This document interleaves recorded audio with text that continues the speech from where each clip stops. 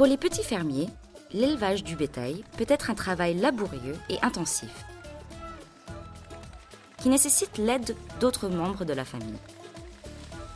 Si les animaux ne sont pas en pâturage, il faut couper ou acheter quotidiennement le fourrage pour ne pas qu'ils gâtent après la récolte. Et ne laisser que des petites quantités se flétrir à chaque fois.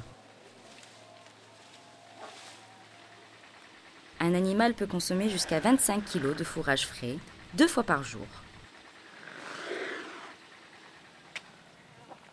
Ce qui nécessite beaucoup de terre ainsi que de main-d'œuvre. Le fourrage vert peut varier en termes de protéines et d'eau. Et de grandes quantités sont nécessaires pour que le bétail grossisse et produise beaucoup de lait. De nombreux fermiers donnent également des concentrés alimentaires et céréales. Mais ces derniers peuvent être coûteux.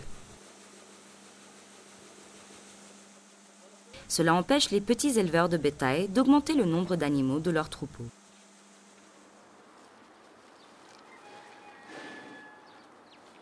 L'ensillage des fourrages verts permet de conserver ses nutriments ainsi que d'étendre sa conservation au-delà d'un an.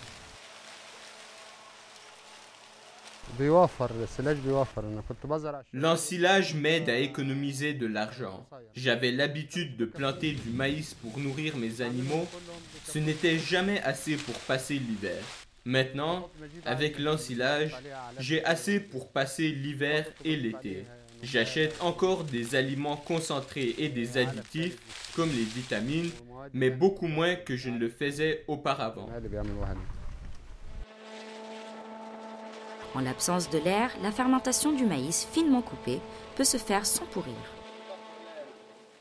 Les organismes microscopiques sont responsables pour la digestion des sucres contenus dans le fourrage et produisent de l'acide lactique qui le préserve naturellement.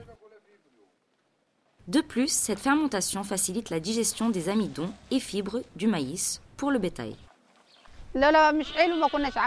Nous allons recommencer à faire de l'ensillage cette année. Nous ne l'aurions pas fait à moins d'être convaincus par ses avantages. Avec une meilleure qualité de lait et un gain de poids, pourquoi ne pas recommencer ?